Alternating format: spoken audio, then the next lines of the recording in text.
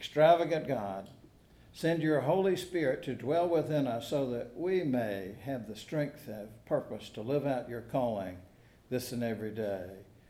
Now let the words of your scripture and the teaching of your Son Jesus be a light to our path and a lamp to our feet. In Christ's name we pray. Amen. Well, last week I mentioned that the Gospel of Matthew has 5 great discourses, or talks, if you will, discourse sections. Each one of them is followed by a narrative or story passage. The third discourse is basically most of the 13th chapter of Matthew's Gospel. It includes several parables as well as some explanations from Jesus about why he taught in parables. The word parable, by the way, comes from a couple of Greek words that mean to throw beside, to kind of seem, we get parabola from that same concept, but to put two things that are different beside each other. So parables use simile or comparison to teach.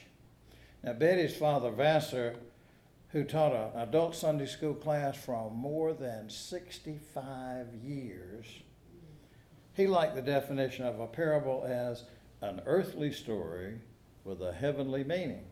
Well, that's a good description of the stories that Jesus told to instruct his listeners, but the one problem with that as the definition is parables don't seem to have just one meaning. There are several levels of meaning to many of them. The parable we'll read today is known as the parable of the sower. In fact, that's what Jesus calls it at one point in our scripture. But if you look at the way he talked about it as the parable of the soils. So listen now for God's word for us today from 13th chapter of Matthew, starting at the first verse. Jesus went out of the house and sat down beside the lake. Such large crowds gathered around him that he climbed into a boat and sat down. The whole crowd was standing on the shore. He said many things to them in parables. A farmer went out to scatter seed. As he was scattering seed, some fell on the path, and birds came and ate it. Other seed fell on rocky ground where the soil was shallow. They sprouted immediately because the soil wasn't deep. But when the sun came up, it scorched the plants, and they dried up because they had no roots. Other seed fell among thorny plants. The thorny plants grew and choked them. Other seed fell on good soil and bore fruit. In one case, a yield of 100 to 1. In another case, a yield of 60 to 1. In another, a case of 30 to 1. Everyone who has ears should pay attention. Then Jesus talks about why he taught in parables. Jesus' disciples came and said to him, "Why do you use parables when you speak to the crowds?" And Jesus replied, "Because they haven't received the secrets of the kingdom, but you have. For those who have will receive more, and they will have more than enough. But as for those who don't have, even the little one they have will be taken away from them. That is why I speak to the crowds in parables. Although they see, they don't really see. And although they hear, they don't really hear or understand. What Isaiah prophesied has become completely true for them. And Isaiah had said, "You will hear to be sure, but never understand, and you will certainly see, but never recognize what you are seeing. For this people's senses have become calloused, and they've become hard of hearing, and they've shut their eyes so that they won't see with their eyes, or hear with their ears, or understand with their minds, and change their hearts and lives, that I may heal them. Happy are your eyes because they see. Happy are your ears because they hear. I assure you that many prophets and righteous people wanted to see what you see and hear, but they didn't." And then Jesus explains the parable. Consider the parable of the farmer. Whenever people hear the word about the kingdom and don't understand, the evil one comes and carries off what was planted in their hearts. This is the seed that was sown on the path. As for the seed that was spread on the rocky ground, this refers to people who hear the word and immediately receive it joyfully because they have no roots. They last for only a little while. When they experience distress or abuse because of the word, they immediately fall away. As for the seed that was spread among thorny plants, this refers to those who hear the word, but the worries of this life and the false appeal of wealth choke out the word, and it bears no fruit. As for what was planted on good soil, this refers to those who hear and understand and bear fruit and produce. In one case, a yield of 100 to 1. In another case, a yield of 60 to 1. And in another case, a yield of 30 to 1. This is the word of the Lord. Thanks be to God. Well, Lord, may my words and may our thoughts be acceptable unto you, our rock and our redeemer. In Christ's name, amen. So what kind of dirt are we? To a lot of people, dirt is just dirt. You know, there's the dark kind that we don't want tracked into the house that we have just swept, vacuumed, and mopped. Thank you. And then there's that white, gritty kind that we like to lay down on the beach. The kind you can't ever quite get out of the car. But wait, it's more complicated than that. I have the great advantage of having in my own home an environmental sciences student who has actually taken a course called Soil Science. So I have been tutored by an expert, and the first thing she told me is that dirt is what good reporters get on bad politicians. On the other hand, the particulate outer crust of our planet is not dirt, but properly called soil. I can also tell you there are three major kinds of soil: sand, silt, and clay. The three kinds of dirt, soil, are distinguished by their size. Clay is very, very fine, sort of pack hard. Sand is relatively large, and silt somewhere in between. But you see, the soil in our parable came in 4 types. Now, earlier I said parables don't seem to have just one meaning. In a way, the parables of Jesus are riddles that prompt us. They make you think. They make you ask questions. For example, they often have a surprise element or two. Well, just think about this story of the sower. Now, seed isn't cheap now, and it wasn't cheap then when Jesus told this story. So let me ask you, what kind of farmer would go slinging seed here, there, and yonder, willy-nilly, onto the hard-packed path, into the thorn-infested areas? Everywhere. It was no surprise to hear about seed that fell in the hard pan not growing. It wasn't a big surprise to hear that seed that fell in the rocky areas sprang up and died off quick. That much root. It was no surprise to hear about seedlings that grew up among the weeds getting choked out. But the surprise comes the seed that falls on good ground and yields far more than even the most ambitious farmer could ever hope for. Just tell me, what kind of seed would yield 30, 60, or 100-fold? But wait. If you think about it, the seed was the same for all 3 of the 0 yields too. It's the soil that made the difference. Now, our science students, all 3 or 4 of you, as science students would tell us that if this parable were an experiment, the soil type would be the independent variable, and the yield would be the dependent variable. You see, the seed is the same in each situation. The sower is the same. The soil type makes the difference in the yield results. So let's consider what Jesus said about the 4 soil types. Well, first, remember that on the hard path, when people hear the word of the kingdom and don't understand, it gets snatched away by the evil one. As Christian followers of Jesus, we need to help people understand the good news of the gospel. Many, if not most, people today see the church and the people of God as frowning, judgmental, hypocritical, unwelcoming people who want to inflict their rules on everybody else and take all the fun out of life. We need to do better than that. So secondly, when the seed was sown on rocky ground, and you have the one who hears the word immediately, receives it with joy, but the person doesn't have any root. Their faith has no root. They endure only for a while. So when trouble or persecution arises on account of the word, Jesus says, that person immediately falls away. You might call these fair weather Christians. Just the other day, I heard about a Baptist in downtown Raleigh who lived right next door to a big Methodist church.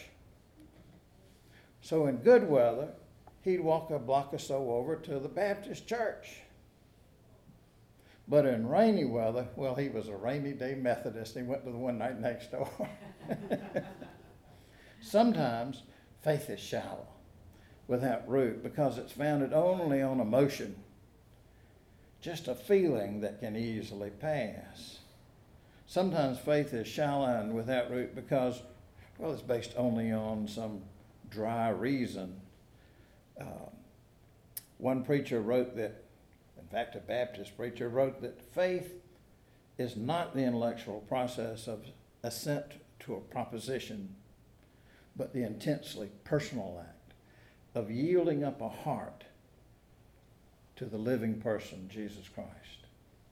Jesus is telling us that Christians need to be prepared for adversity. And I don't mean just the challenges of everyday life, like air conditioning goes out or you have an overdue library book or whatever, but also when trouble or persecution arises on account of the word. On nightly newscasts, we have seen people in trouble or persecuted because of God's word. In some parts of the world, Christians have been beheaded on the beach.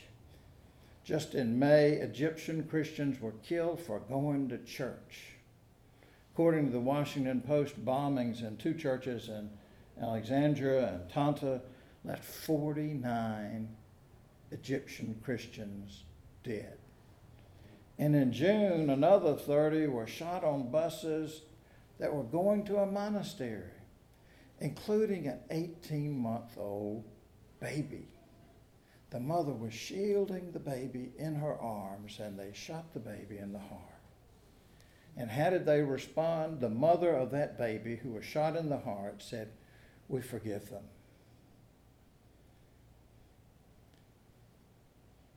And she also said, "I pray God touches their hearts and changes them so that they can see the right path."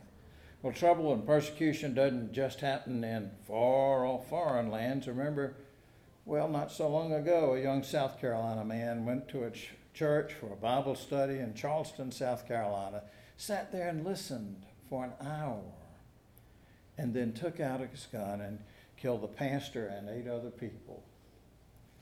And if you follow the stories after that, their message in response was forgiveness as well. So how strong is your faith? What will you do when trouble or persecution arises? The third kind of soil is, well, thorny.